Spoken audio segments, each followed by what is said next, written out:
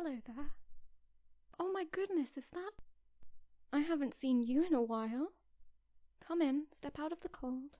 The forest can be most unforgiving at this time of year towards people who do not know it. How have you been? Well, I don't suppose anyone is sleeping well right now. You can take a nap on the sofa if you like. The blanket might smell of dog a bit. It was knitted by that darling wolf witch I told you about. The one who took over Gladys's business when she passed. It's lovely and warm, but try as I might, I cannot get the smell out. Although, I think I'd take a light spot of sleeplessness over the alternative any day.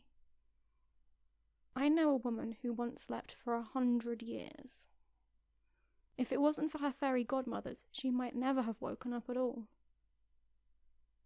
You get comfy, and I'll tell you more. And if you drift off to sleep, then you drift off to sleep.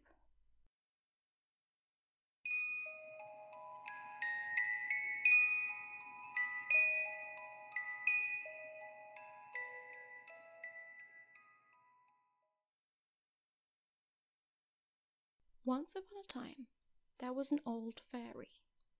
Now, fairies live a long time. Hundreds and hundreds of years. And this fairy was considered old, even by other fairies. She was so old that nobody knew where she came from, and nobody even knew her name. To her face, they called her Ma'am, or Old Lady. Behind her back, they called her other, less flattering things. Now this would get on anyone's nerves after a while. Try imagining what it would be like after centuries of it. It's really no wonder she eventually snapped. Why? Well, a duke and duchess of a particular duchy had a tradition.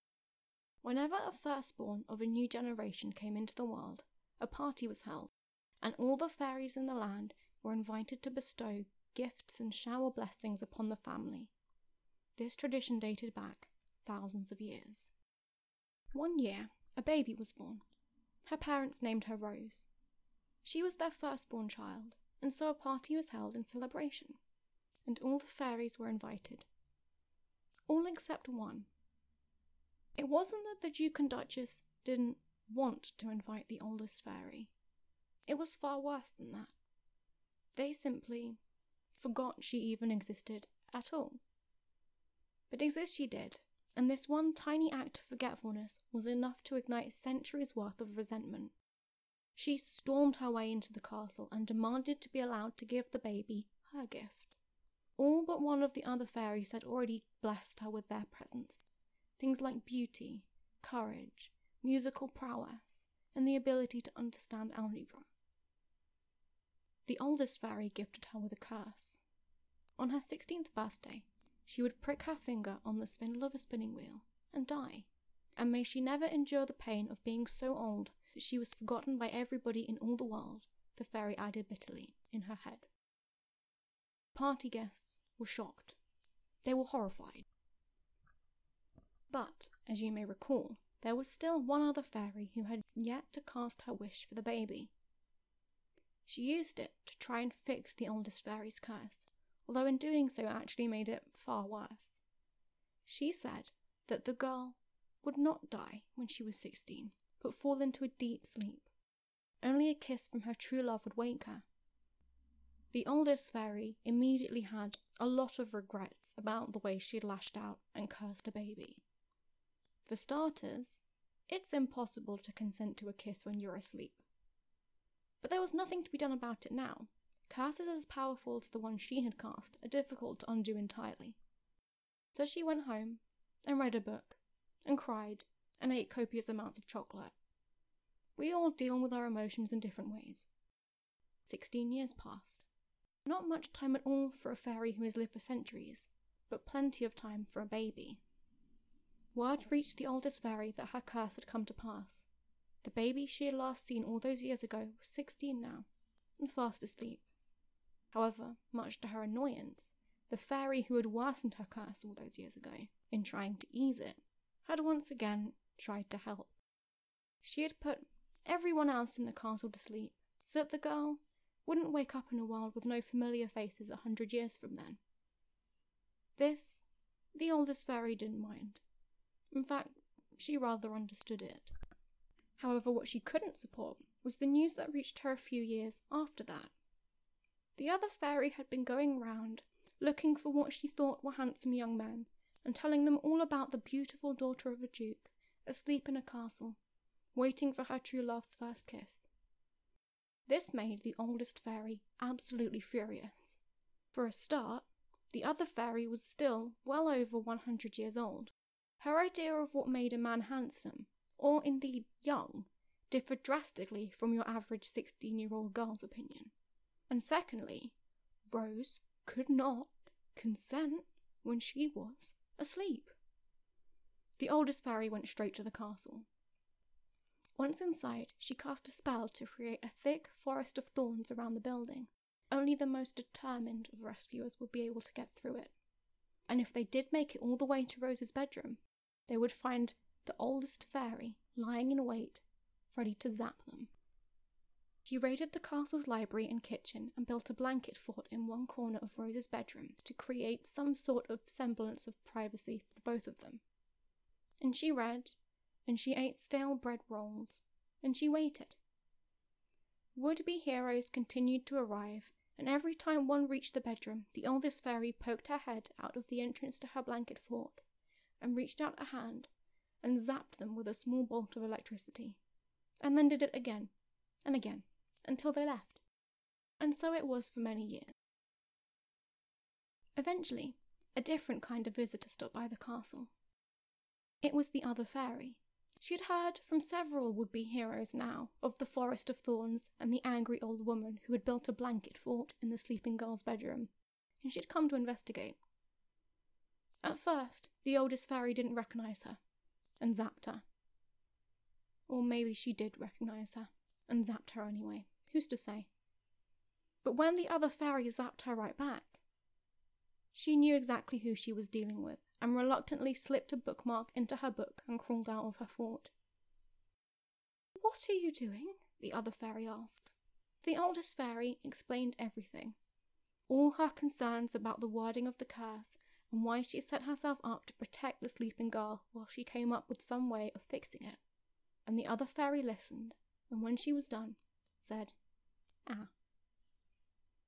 They sat in the oldest fairy's blanket fort together and brainstormed. True love was a difficult concept, they decided. For a start, the right person when you were 16 might not be the right person when you were 275. Does that make that love any less true? At the time, you were perfectly suited to each other, but people are constantly changing, learning, adapting. How would they ever find somebody who would be a good match for the girl all her life, as well as right now? They talked and talked and talked for a long time. Eventually they reached a solution. Together, the two fairies went to an animal shelter. They picked out a little black and white dog with big floppy ears.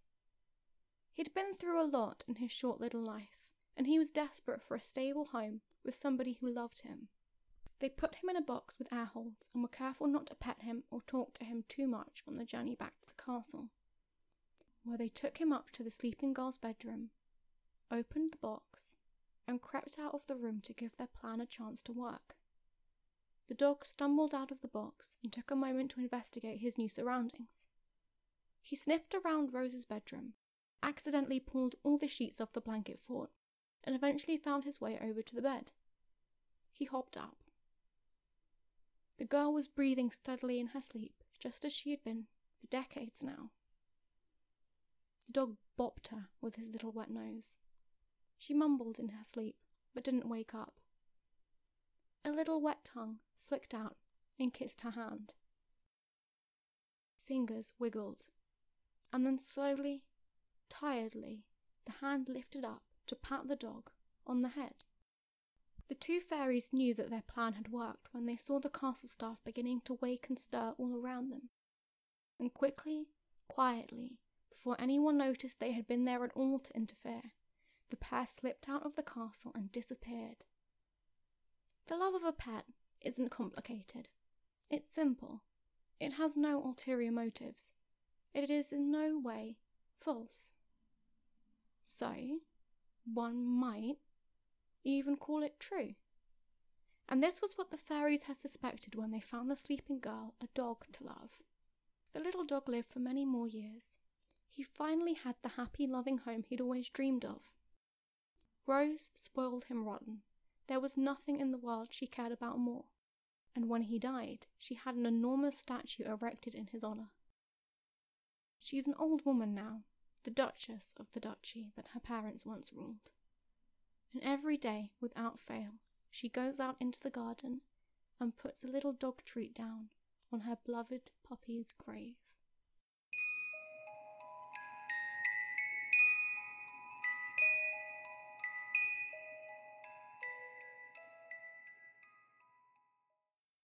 Thank you for listening to The Gingerbread House. This week's episode was inspired by Sleeping Beauty, a European fairy tale that has had many, many adaptations throughout the years. If you enjoyed this version, please consider rating us or leaving a review on your favourite podcast streaming app, or even telling a friend about our podcast. These are the best ways of letting us know that you'd like to hear more from us. The Gingerbread House is written and produced by Daisy Plant, who also provides the voice for Melita, the witch. Again, thank you so much for listening. Tune in next time, but only if you're willing to run as fast as you can.